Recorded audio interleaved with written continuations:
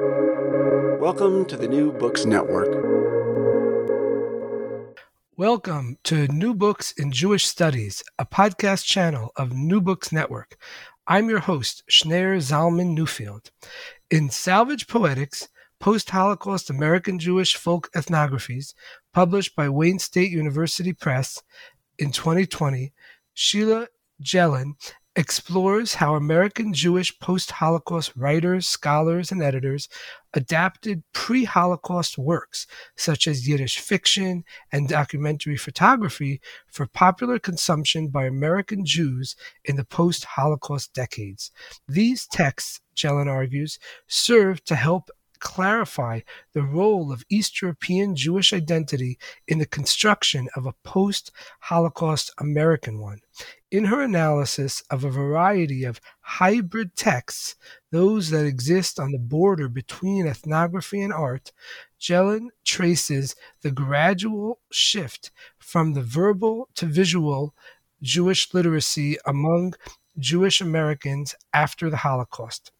Sheila E. Jelen is Associate Professor of Hebrew and Jewish Studies in the Department of Modern and Classical Languages, Literatures, and Cultures at the University of Kentucky, Lexington. I'm so glad her new book has brought her to our program. Welcome. Thank you for having me. So to get started, could you please tell us a little bit about your background and what led you to write this book? Thank you. So, my background is that I started my career in Hebrew literature. I got a PhD in Hebrew literature, really in comparative literature with an emphasis on Hebrew and English and Yiddish at the University of California, Berkeley. And my first book project was on a woman writer named Devorah Baron, who was born in what is now Ukraine. And she was the daughter of a rabbi. And she moved to Israel in 1911, I believe. I've already forgotten, even though I wrote a book about her. And she wrote stories about women's experience in Eastern Europe, Jewish women's experience in Eastern Europe at the turn of the 20th century. And when I was writing about her, I was really interested in hearing her stories, particularly about women's experiences, because my own grandmothers had been born in Eastern Europe, had survived the Holocaust. And I felt to some extent that I was hearing through Devorah Baron the stories that my grandmothers weren't comfortable telling me. Little details about life, such as, when they made pies, they would put them on the windowsills to cool, or what it was like to be infertile in the shtetl. And so I was asking a lot of questions about Devorah Baron, what she wrote about, how it reflected real life in the shtetl. And my advisors were very, very, very hesitant to encourage me to look at her work from an ethnographic perspective as a description of a culture. So I wrote my book without really acknowledging that I was very, very interested in her work, in part because of the culture she was telling us about. I really was supposed to be focusing on her modernist techniques and on her role as a woman writer in a cadre of male writers in a moment in Hebrew literature when most women didn't know Hebrew. But there was one story in particular called Fradl, which is the name of the protagonist of the story. Fradl goes to the ritual bath. She goes to the mikveh. And the story really goes out of its way to explain what the mikveh was. And a lot goes on in terms of the drama of the story and the institution where it takes place. And I realized in analyzing that story that my next book was going to be about where literature does ethnographic work, how literature, specifically from the turn of the 20th century in Jewish languages such as Hebrew and Yiddish, acknowledges the decline of a world that was already in decline before the Holocaust. World War I was very hard on the Jews of Europe. And there was also a lot of modernization, the rise of Zionism, the rise of socialism, a lot of secularism happening at that time. So Devorah Bar-On was one of many writers who were actually documenting a world in decline. And one of the interesting paradoxes is that she was writing in a sacred language. She was writing in the language of liturgy, the language of Jewish texts, which was Hebrew. And just by writing a modern literature in that language, she was acknowledging that she was already modern and she was pretty secular. So that was one of the origins of this book. I decided that I really wanted to understand how literary texts do ethnographic work for us. And so that was one starting point. And then I had another starting point for this book, which really goes back to childhood. When I would visit my father, I grew up in Chicago. My parents were not married anymore by the time I was a teenager. And I would spend Shabbat with my father at his house every other week. And his new wife had a whole collection of picture books, photo books, in the back room where I used to sleep. And I spent many, many, many Shabbat afternoons looking through these photo books of life in Eastern Europe. And I was really fascinated by them. And I was a person who, I went to Orthodox Jewish day schools all my life through 12th grade. And I was perfectly well-versed in Jewish culture as it was lived in Chicago. But I still felt as if these photographs were giving me a window into a world that I really knew very little about. And so I decided when I became a professor that I really wanted to think a lot about the role of those photo books in American Jewish understandings of East European Jewish life, because I myself, you would think, wouldn't need to look at those photo books, but I did need to, and I enjoyed them, and I got so much out of them. So Salvage Poetics, the book that we're talking about today, really came out of me at the crossroads of those two phenomena, right? The question of what role do photographs play in post-Holocaust American understandings of pre-Holocaust East European Jewish life, and what role does literature play in understandings of pre-Holocaust Jewish life in Jewish languages? Oh, thank you for that. So, for kind of setting that up here. So, your book, you focus a lot on the you call the third generation of Eastern European Jewish immigrants in America, who after World War II end up going moving into the suburbs or leaving the cities. They're moving to the suburbs, and along with their change in their class status and their geographical location, there's also all sorts of changes in their Jewish, the kind of the nature or quality of their Jewishness. And you frame it in terms of Nathan Glazer, the famous sociologist, when he talks about Jewishness versus Judaism. What did he mean? What do you get from that that distinction? Great question. I start my book with a discussion of Nathan Glazer's book called, I think it was called Judaism. It was written in a series that represented the major religions in America. It was written alongside a book on Protestantism and Catholicism, if I remember correctly. And what Nathan Glazer writes about is the sense that by writing this book, he was participating in this misunderstanding of Judaism, right? That Judaism wasn't a religion in the way that Catholicism was a religion or Protestantism was a religion. But by being asked to write this book and by agreeing to write this book, he was participating in the reshaping of Judaism for an American understanding of Judaism. So what was that? Nathan Glazer describes the way that Jewishness is both a culture and a theology. And so the Jews who are Jewish, who practice Jewishness, do so much more than attend synagogue. They, if you look at it on a religious spectrum, Judaism is very much a home-based religion. It involves everything from how you eat to how you put on your shoes to what you say when you wake up in the morning to the blessings that you make before you do almost anything. And so as Jews became more middle class and started moving out to the suburbs, they began to try to create a Judaism that wasn't so organic to the everyday life of the Jews. They tried to create a Judaism that was more like a community center, more like a church.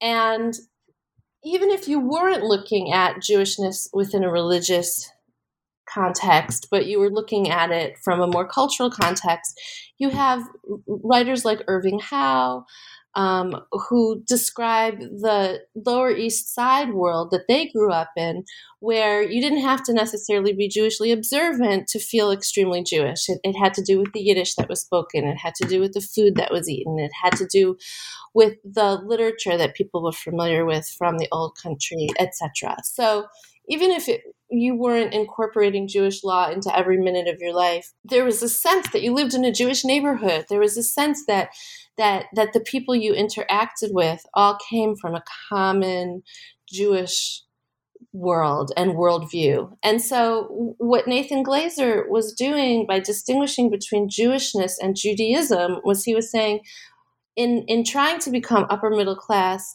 white Americans, what we've had to do is we've had to turn Judaism into the kind of religion that upper middle class white Americans practice, which is, a religion that is very much practiced in institutions, but isn't necessarily pervasive of every aspect of life. And so what I trace in Salvage Poetics really is how American Jews who are interested in the third generation, especially after the Holocaust, in the world that was destroyed, had to find means of understanding that culture without a great degree of literacy. So, the third generation didn't really know Yiddish anymore. They didn't really have a good grasp of Jewish texts by and large. Their Jewish experience was really limited. And so what I'm looking at are these texts that were adapted from the old country, essentially, both visual texts like photographs and literary texts like the stories of Shalom Aleichem, for example. They were basically translated, narrated, adapted, glossed, explained for an audience that really wanted to get a glimpse into that world, but really didn't have the skills to do so if they were handed a prayer book, or if they were handed a Talmud, or if they were handed a Yiddish story. So people like Maurice Samuels, for example, took the stories of Shalom Aleichem and he translated them, and he also glossed them. He turned it into a kind of explanation of East European Jewish culture on the basis of the Shalom Aleichem stories that Americans were very familiar with through Fiddler on the Roof. And that is what I call a hybrid text. It's a text that exists on the border, as you said in your introduction, between ethnography, or the description of a culture, and literature. But something that I noticed while I was navigating this shift from between Jewishness and Judaism, I noticed that as you move further and further away from the Holocaust, the texts become more and more visual. And that, I think, is also a question of literacy, because it's much easier to look at photographs than it is to read a short story, even if it's translated from the Yiddish, because so much of the short story itself, for example, presumes a kind of Jewish literacy. So if anyone has ever read the stories of Shalom Aleichem, which I teach in my classrooms, it's actually very hard to understand them, even if they're in English, because the humor that grows out of them is really a humor that's based on familiarity with the liturgy. So, for example, Tevye, in one of the early stories of the milkman cycle that Fiddler on the Roof is based on, tries to say the Amidah, the 18 benedictions, which is a basic prayer in Judaism. It's recited 3 times a day on regular days and 4 times a day on other days. And it's a very basic prayer, but it requires that you stand at attention with your feet together. And Tevye in this story is running after his horse while he's saying the Amidah. So obviously this is hysterically funny for anyone who's ever spent a lot of time saying this prayer in a synagogue, because one of the first things you learn as a young child is how to keep your feet together during this prayer, to stop wiggling and to stop laughing and to stop talking, right? But in the Tevye story, he's like running after a horse while he says it. Now, this works really well for people who understand that prayer, but for in a college classroom like the one I teach in, they don't know what the Amidah is. They don't know that this is funny. So basically, that's what I'm documenting, is how these texts become more visual in order to accommodate the lack of literacy in a community that has lost its Jewishness but has become more Judaic. Right, and that process you refer to as salvage poetics, right? Yes, so salvage poetics describes the way that an artifact from pre-Holocaust East European Jewish experience is basically adapted for an audience in America.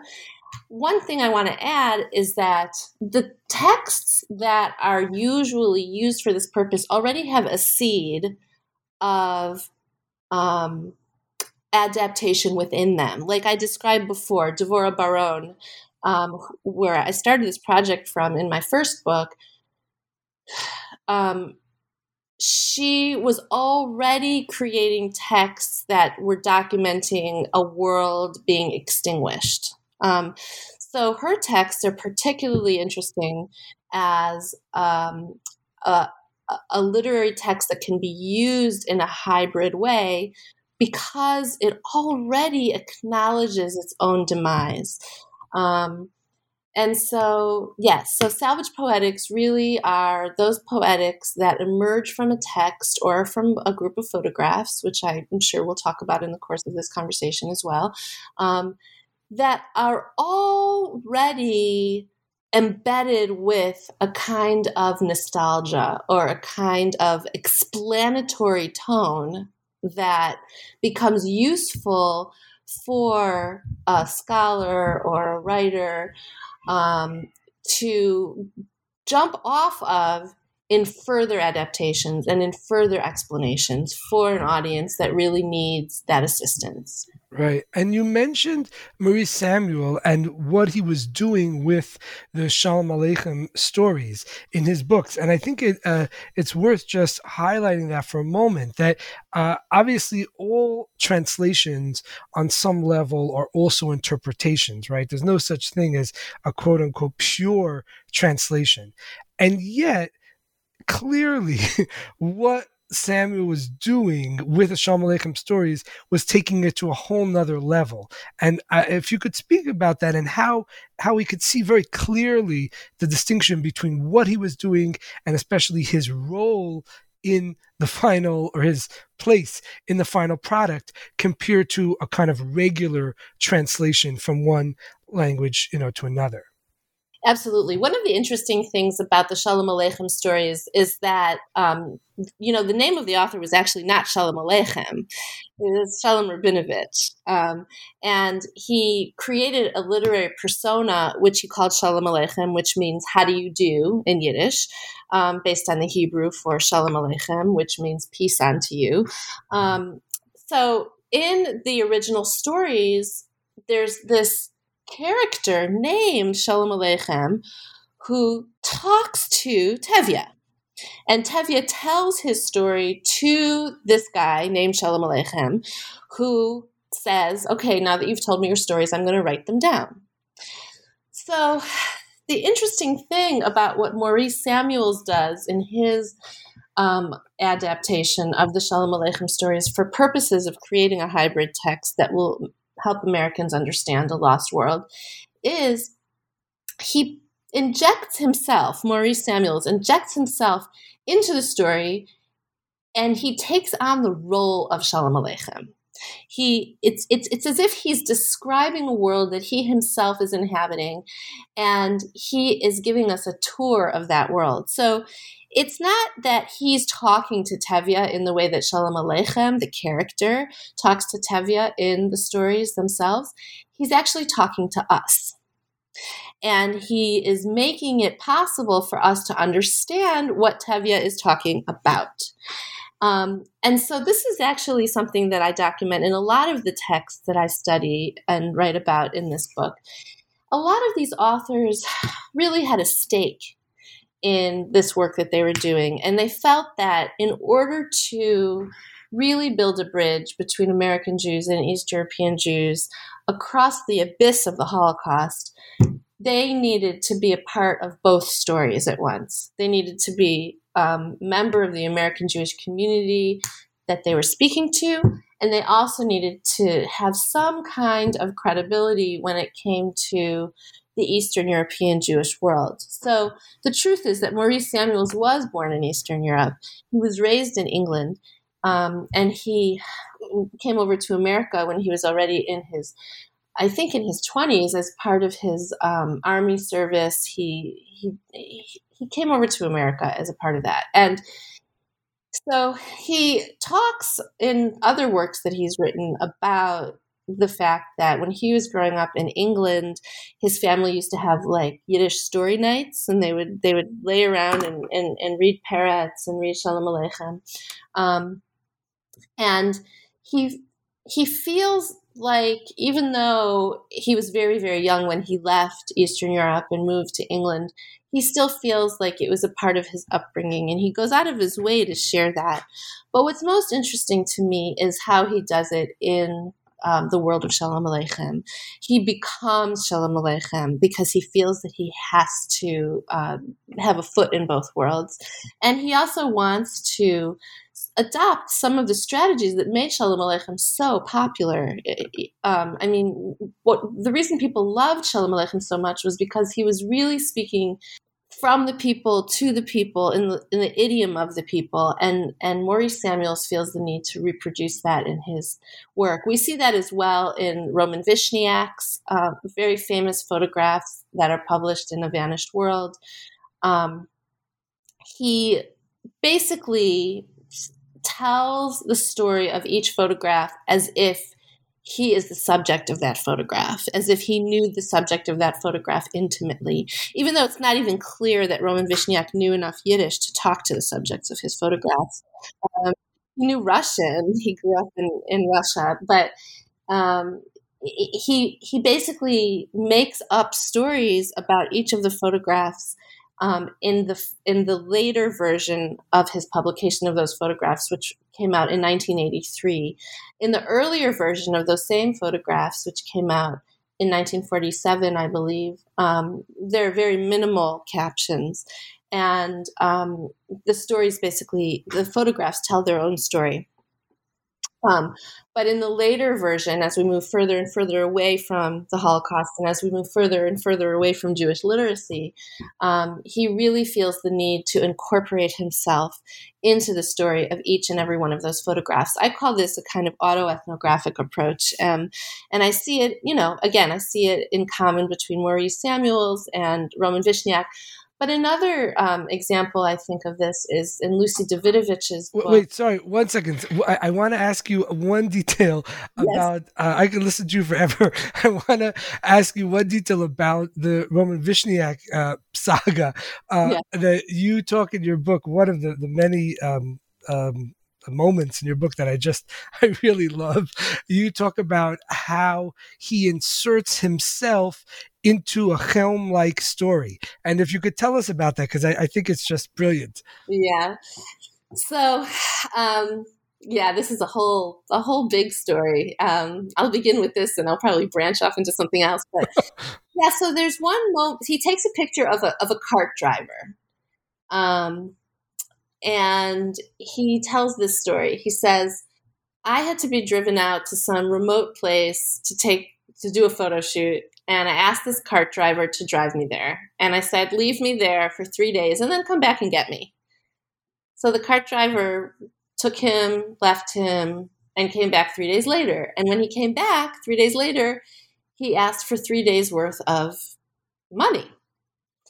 And Roman Vishniac said, why are you charging me for 3 full days? I just took 2 rides with you, right? Here and back.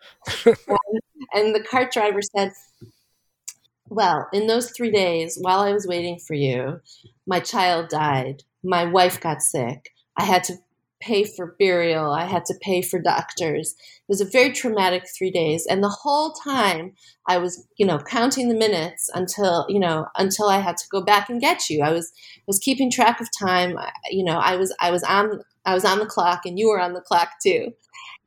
And Roman Vishniac, of course, felt terrible about the terrible things that had happened in his family, and he paid him for the 3 days.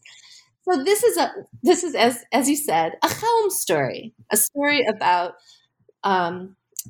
fools, right? About people who are so foolish that they're brilliant, actually, right? And this is a genre of Jewish literature that became very popular at the turn of the 20th century. Indeed, they were published and collected by a photographer named Menachem Kipnis. He was a photographer, but he was also an ethnomusicologist and an ethnographer. He was killed. He died in the Warsaw Ghetto, but he did collect a bunch of Chelm stories, and they were so popular, in fact, that people from the actual city of Chelm, including my own great-grandfather, were mortified because they couldn't get their daughters off anymore because everyone thought that everyone from Chelm was a fool. So why was Roman Vishniac claiming this experience if in fact it's a recognizable Chelm story? And so before I answer that question, I want to give a little more background. When I was writing about Roman Vishniac, his photographs are very, very famous. Most people have a copy of his book, A Vanished World, somewhere on their coffee table. Could you just describe really briefly what are the pictures like? What was he photographing? What's the kind of the feel of those images? Yeah, so he was commissioned by the Joint Distribution Committee to take photographs of East European Jews in the mid 1930s in order to help raise money for them to immigrate. So he was supposed to be taking pictures of Jews who are impoverished and traditional, so that American Jews would donate money for their immigration. And the photographs are just that. They're in black and white. They're very, very beautiful. He's a very talented photographer. They are mostly of men. Traditional Jewish men carrying holy books around on the street, men in traditional Jewish dress, men in houses of study. There are some women mixed in here and there. Now, the interesting thing is the period in which he was taking these pictures was a period of immense productivity and culture and education and shift and change and modernization among the Jews, but you don't really see any of that in his photographs. His photographs really are like a throwback, to the early 19th century in terms of where Jews were at. But these were the Jews that, these were the photographs that were going to help the cause, right? So those are the photographs he took. And he was really made famous by these photographs. There was an exhibit recently in New York at the International Center for Photography that was curated by Maya Benton, which attempted to show us the other Vishniac, the photographs that he took that weren't of Orthodox Jewish men. And that was an interesting undertaking and an interesting exhibit.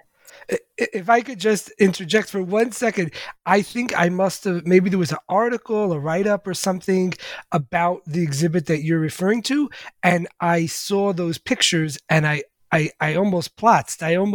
I lost it because like you were describing, I grew up surrounded by volumes of Roman Vishniak's quote unquote, shtetl Jews, these very traditional Eastern European, like you said, mostly men, very pious, whatever.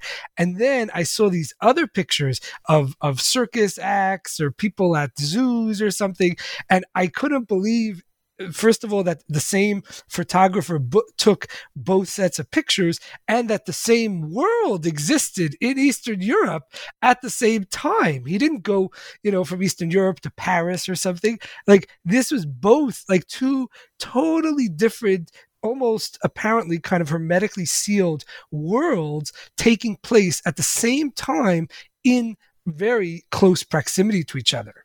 Absolutely. And there was a book published in the late 1970s called Image Before My Eyes, which attempted to present a Jewish world that was not all traditional and all pious, but that was actually doing theater and writing poetry and, revolutionizing labor practices and stuff like that. And in fact, I do focus on that book in one of the chapters of my book as well. So to go back to the question of why he felt the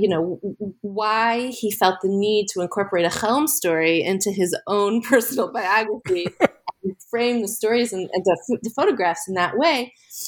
When I was first writing the chapter on Vishniak, I had to seek out rights to a lot of his photographs. So I went to Maya Benton, the same person who did that exhibit, and I had to request rights to his photographs from her because she was in charge of that. And she sent a copy of my chapter to Vishniak's grandson. And his grandson is a historian, and he was very concerned that I not reproduce any of Vishniak's fictions, including something like the Chelm story as his own biography, right? He was very concerned about that. And it was so interesting to me because I'm not a historian, I'm a literature scholar. And for me, I didn't care if he really did have this interaction with the cart driver. What I cared about was why he was using a Chelm story in order to frame this photograph. And also, what was he doing with all the stories that he told, incorporating himself into the photographs? What was he trying to accomplish? I cleaned up my chapter to make sure I kept the facts separate from the fiction to satisfy the needs, so I could get the rights to the photographs. But again, I want to reiterate that what's interesting to me is the story that's crafted, the story that's told from artifacts in order to build a bridge between the old world and the new world, between the world before the Holocaust and the world after the Holocaust. And so I think that's why he was using this Chelm story, because he was using the Chelm story as an artifact, and he was pairing it up with the photographs in order to build a bridge. Right. And so one thing that I wonder is how self-aware were those who were involved in the process of salvage poetics? How self-aware were they about their own involvement in the process? In other words, did they know and did they acknowledge that they were creating a mediated artifact rather than, quote unquote, a simple translation or a simple representation of what was out there, before the Holocaust? Yeah, that's a very good question. In my literary training, I was taught never to ask what the author intended. Oh, wow. That's always my first question. Yeah. But I do want to say that I think that they were a lot less hung up on changing things around as necessity demanded, right?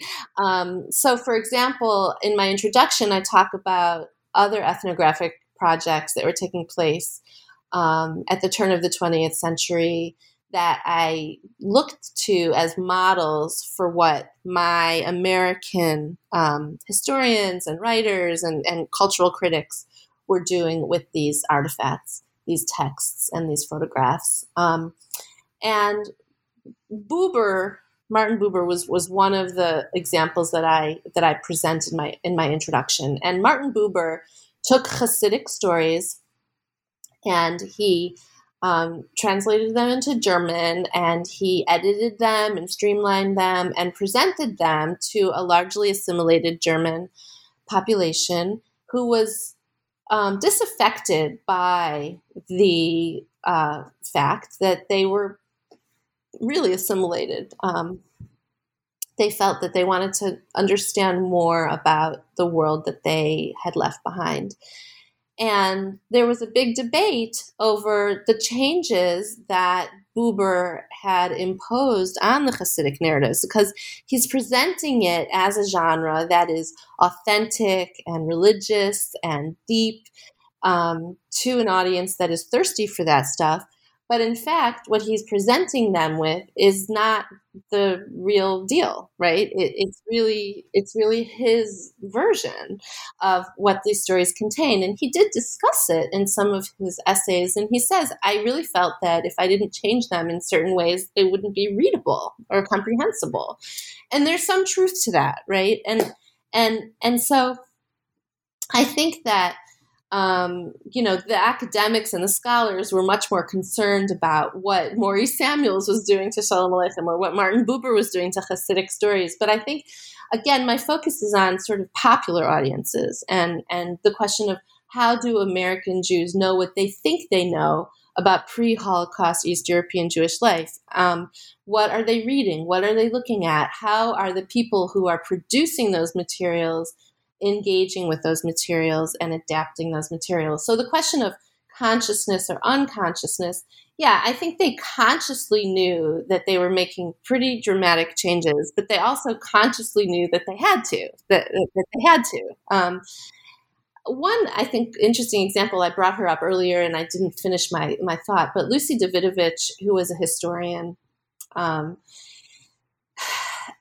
the Holocaust, she edited a book. It was an anthology of essays, basically, called The Golden Tradition, in which she tries to represent the major streams of thought in East European Jewish life from before the war.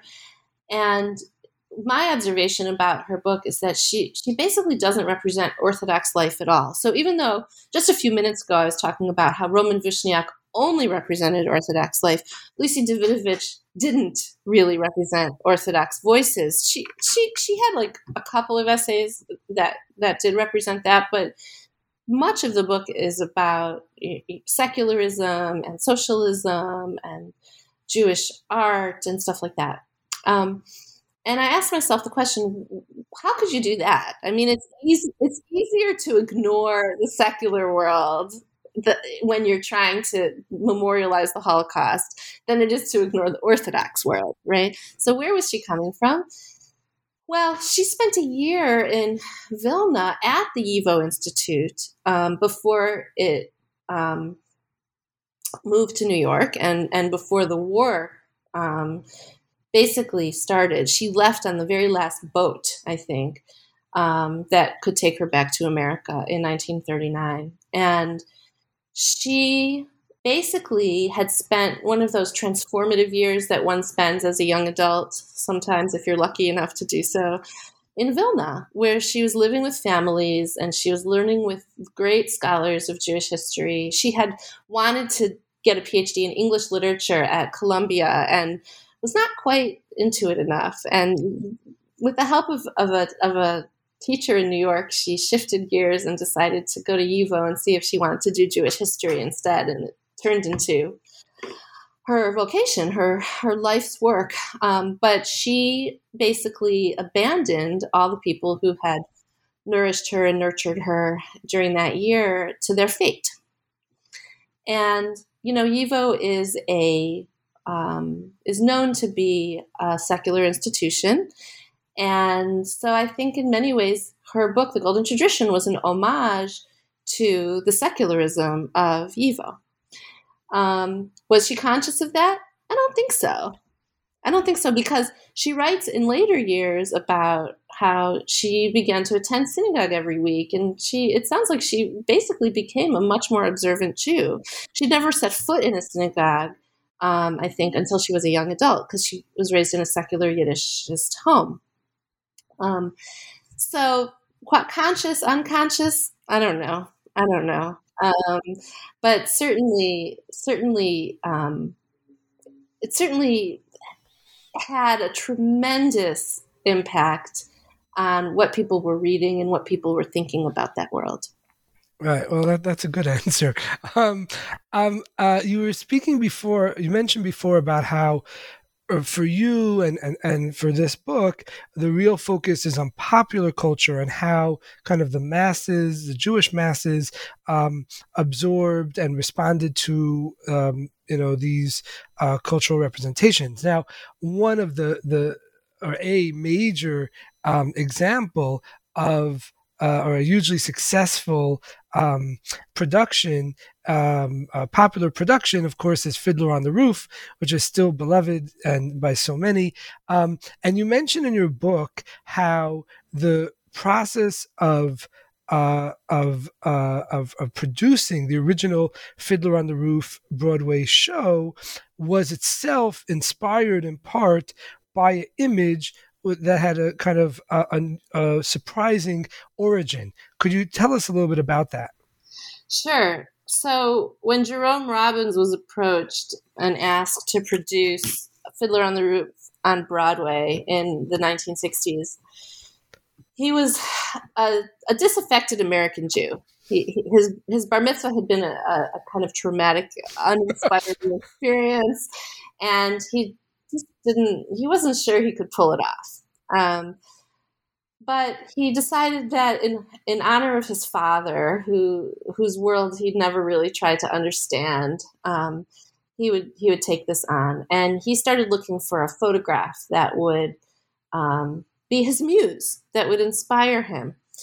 And he found this photograph of a boys' cheder, a house of study for little boys, very little boys, probably 5 years old, 4 years old, and it was taken by Cornell Kappa, I believe, and it was taken in New York.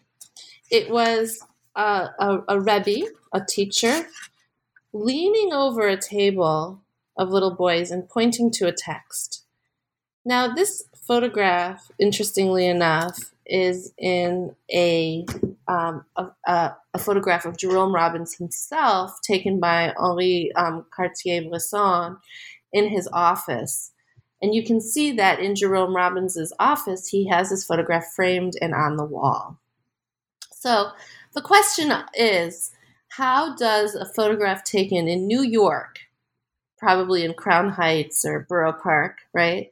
How does a photograph taken in New York become the muse for this play that came to represent all of Eastern European Jewish experience for not only American Jews, but really for the post-Holocaust world, right? And the photograph was taken post-Holocaust. Yes, it was taken in 1950. It's taken in 1950.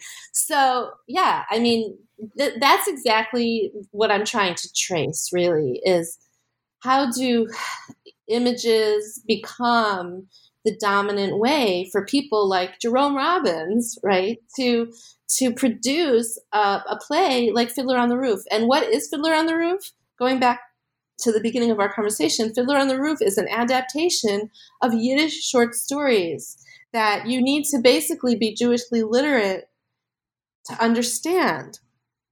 So how does that become the way that the world understands East European Jewish culture?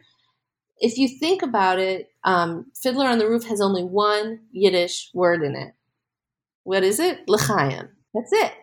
And So it's just a it was a very interesting starting point for Jerome Robbins to come up with this photograph. And what it tells us, quite simply, is that we're more comfortable looking at ourselves. And if we can find a way to not recognize ourselves, but to be looking at ourselves, we will be able to take a step forward towards understanding the other, right? So here's an American photograph taken after the war in America, and it becomes a channel for Americans and the rest of the world, really, to understand something very distant. Right. And one of the works that you look at is the ethnographic work titled Life is with People, written by Elizabeth Herzog and Mark Zabrowski, 1952. And that became an extremely popular text. I know as a used books, someone who spends a lot of time hunting for used books in Jewish circles, many people's parents or grandparents have a copy of the book on their shelf. I don't know if they've read it, but they have it. And how is it that became such a popular text with the masses when it was so severely criticized by scholars at the time? Yeah. So Life is with People is an interesting story. It was commissioned as part of a project at Columbia to try to understand cultures that were in decline. It was overseen by Margaret Mead, who was a student of Franz Boas, who was a founder or a creator of the notion of salvage ethnographies. So that's really where the title of my book came from. What was a salvage ethnography? It was studying a culture that was basically becoming extinct, and it was his work was on Native American culture. And there's a lot of complicated layers to being an anthropologist, going in and trying to document a dying culture. Is that anthropologist a part of the process of killing that culture, right? And this takes us, of course, back to Devorah Baron's very self-conscious use of Hebrew as a sacred tool for secular means. And so she's documenting the decline of a culture in the language of that culture. So Life is with People was commissioned in that sense. And it was using a method that they were experimenting with called culture at a distance, because at that time, most of the Pale of what used to be the Pale of Settlement, where most of the Jews in Eastern Europe had lived before the war, was inaccessible because of the Iron Curtain. And so the authors of this book couldn't really, there was nowhere to go. They couldn't go to a shtetl. The shtetls had been destroyed, and they couldn't even go to where the shtetls were in the way that Jonathan Safran Foer in his book Everything is Illuminated, which is a very, fictionalized form of this, but, the character in that book goes back to a shtetl, or to what remains of a shtetl. They couldn't even do that. So what were they doing? They were interviewing people in New York City. People who had come from Europe, or people whose parents had come from Europe, or people whose grandparents had come from Europe. These were their informants. And what I noticed in reading this book was that these people often said, basically, well, my bubbe tells me, or told me, that gefilte fish from Galicia was sweet, and so, but this is, hearsay. How could this be an ethnography, right? Or more importantly, people were saying, well, you know how it was. You've read Mendele, or, you know how it was. You know what Shalom Aleichem describes. So, referring to literary works that were of fiction. Exactly. So these native informants were actually reading the same text that you and I could read and saying, well, you know. And so Life is with People, again, like the photograph that Jerome Robbins used, we were looking at ourselves. These were New Yorkers. These were people whose grandparents and great-grandparents were like our grandparents and our great-grandparents. And the only difference between the stories they had to tell and the stories that we had to tell were that there was a bunch of ethnographers standing behind it. Now, it's important to remember that Mark Zborowski and Elizabeth Herzog, neither of them were anthropologists. And in fact, Mark Zborowski turns out to have been a very problematic figure. He was considered, I don't even want to say, because I don't remember the details, but he was basically not considered a savory character. According to Stephen Zipperstein, Zborowski was a Stalinist hitman. Exactly. Thank you. My brain is a little fuzzy at the moment, so I didn't remember all the right terminology, but yes. So he was like an undercover agent. Undercover assassin. Exactly. I mean, they say that the pen could kill, but this guy also had a pistol. Oh, wow. Yeah. According to some authorities. Yeah. But so what made this book so popular, though, was that it was accessible. It was accessible.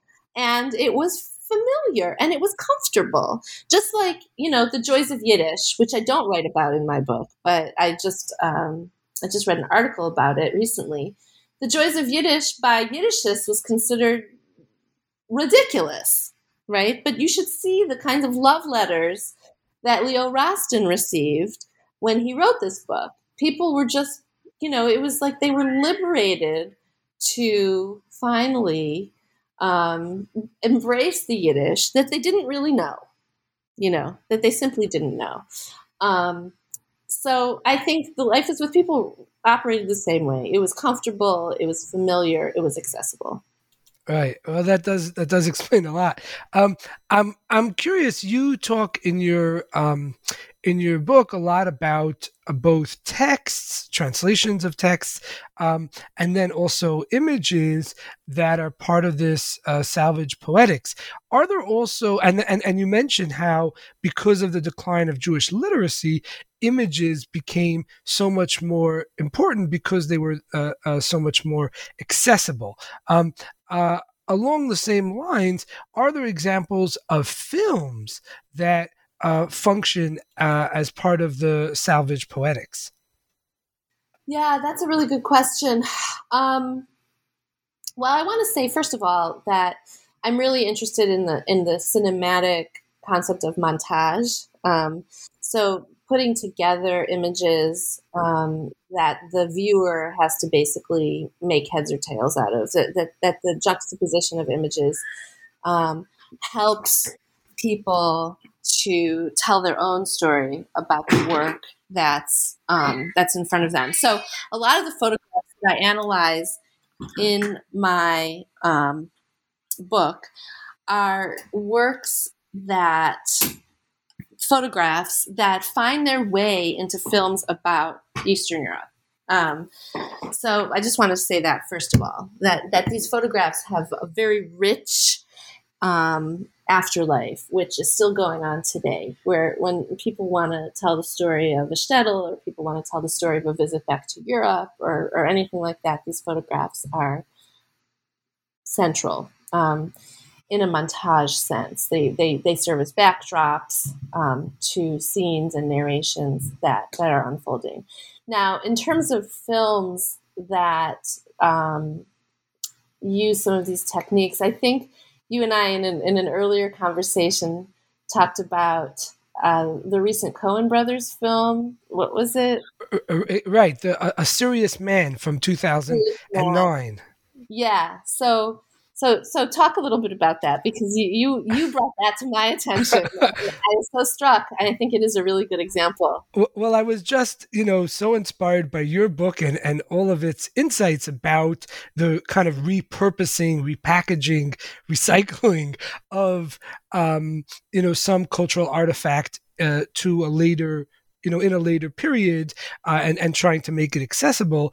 And I was reminded that in the opening scene of A Serious Man, which is, the show, the film in general, is in English, but the opening scene, the whole scene is in Yiddish, and it's like a scene between I think a husband and a wife and a child, maybe, a couple of characters, all supposedly in the shtetl, in a small Eastern European a Jewish village, and it's entirely in Yiddish. And I guess there's subtitles. Now I don't remember, but the point is, it's supposed to evoke a whole world, the vanished world that Roman Vishniak is kind of pointing us towards, and then it's juxtaposed with the rest of the film about suburban Jewish life, exactly the kinds of people that you're talking about in your book, people who are struggling with their bar mitzvah because they can't read Hebrew, and so on. And it just seemed to me like that might be an example of a cinematic salvage poetics. Yeah, that's very, very interesting example. There was also another film recently. I can't remember the name of it. It was A Man's Name. It was about a Hasidic man whose child is taken away from Menashe. Menashe, right. And I think in many ways the Yiddish language, as it appears on the American stage nowadays, and also in American films, is what's being salvaged. It's the artifact in a lot of these examples that you're talking about. And in my book, I do discuss the Yiddish Fiddler on the Roof that was on the stage right before COVID, which was just a phenomenon. Everyone was running to see it from all over the country, really. And what was going on there was very interesting, I think. So I feel like Fiddler on the Roof has become a sacred text for American Jews. I think that it's replaced, just like Shalom Aleichem in many ways replaced the prayer book for Jews who are becoming modernized in Europe and moving to America. I think Fiddler on the Roof has become has replaced Shalom Aleichem and other sacred texts of Jewish experience in American life. And I think that people were getting thirsty for something deeper. And what they wanted was Fiddler on the Roof in Yiddish, in its original language. And I think that goes to what Jeffrey Chandler talks about in his work about a post-vernacular, where people like my husband, for example, who don't really know Yiddish but think they do, He says crazy things every so often while he's cooking that I think he heard in his parents' kitchen that's totally mispronounced and has all the wrong letters. But, he learned it as a child from second generation, and he thinks he knows Yiddish, And so what is a post-vernacular? It kind of takes us back to that discussion of Jewishness versus Judaism, right? A post-vernacular is, you kind of know Yiddish, you know enough to get by. You don't even really need to know Yiddish at all to experience Yiddishness, And Fiddler on the Roof in Yiddish was, on the one hand, perhaps an attempt to move beyond the post-vernacular, to say, well, it's not good enough to have a play that's from Yiddish literature that only has one Yiddish word in it, which is l'chaim. I want to actually hear all Yiddish words in it. And why is that so important? Because this is a sacred text. Because this is an institution that every Jewish American knows, and they want to get more out of it. So I think that's a really good example of salvage poetics. Yeah, it's really kind of there's just so much to think about in this discussion, because like you were talking about the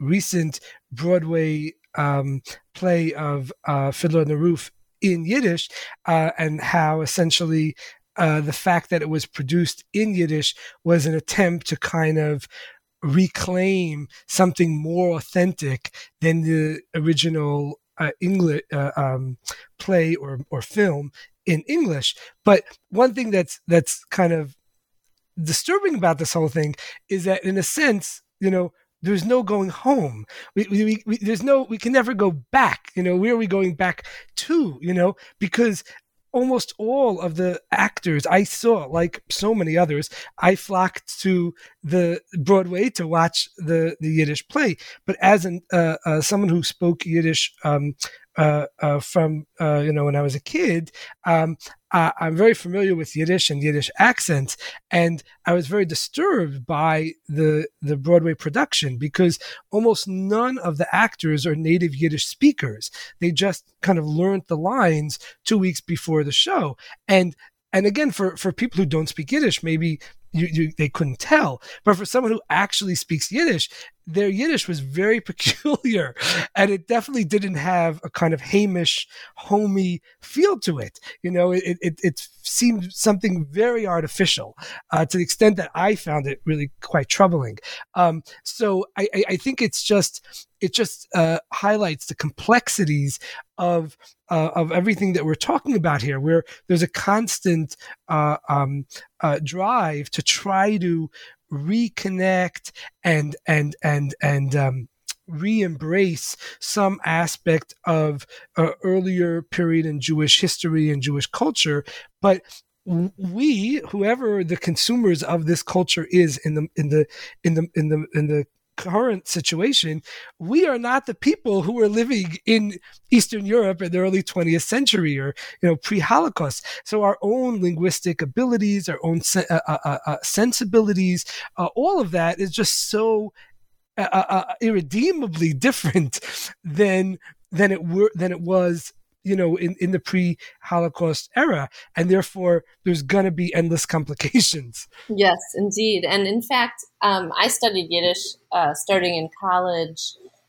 My grandparents spoke Yiddish, and it was my parents' first language growing up, but I was not raised in Yiddish. And I started studying it in college, and I continued studying it in graduate school, and I learned a Yivo Yiddish. I learned a kind of cleaned up, standardized Yiddish. And my mother, who is not a Yiddishist and who really fled from Yiddish when she figured out that the whole world didn't speak it in Chicago, she sometimes, if my son is studying German and my husband with his fake Yiddish is also studying German and trying to reconcile the two languages.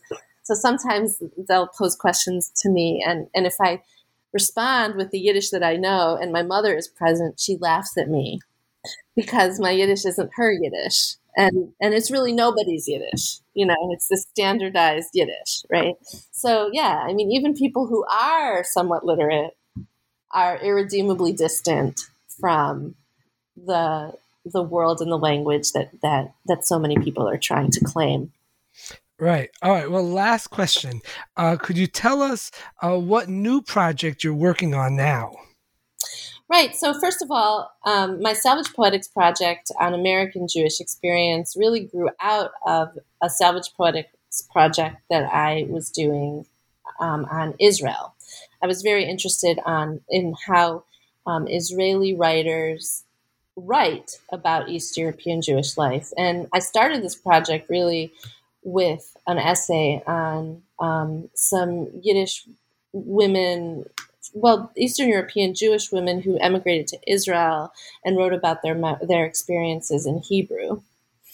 And I was very interested in how Israelis were able to assimilate women's stories about East European Jewish life in this language that, to a great extent, pushed Yiddish down. Right, that pushed Yiddish to the margins. So I'm writing a book called Israeli Salvage Poetics, which isn't really a follow-up on this book as much as it's a precursor to this book.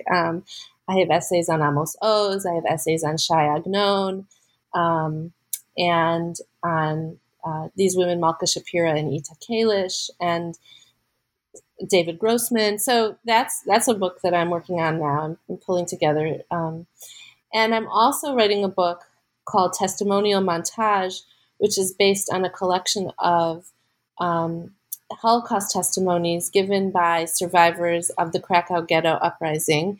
These people were all part of Zionist youth groups in Europe, in Krakow, and they rose up against the Nazis and then testified in Israel for many years afterwards. And I'm just very, very interested in understanding how in a very communal culture like Israel, they're able to navigate in their testimonies a communal story and an individual story at the same time. So those testimonies are all in Hebrew, and I'm working with them. I'm doing sort of what Maurice Samuels was doing.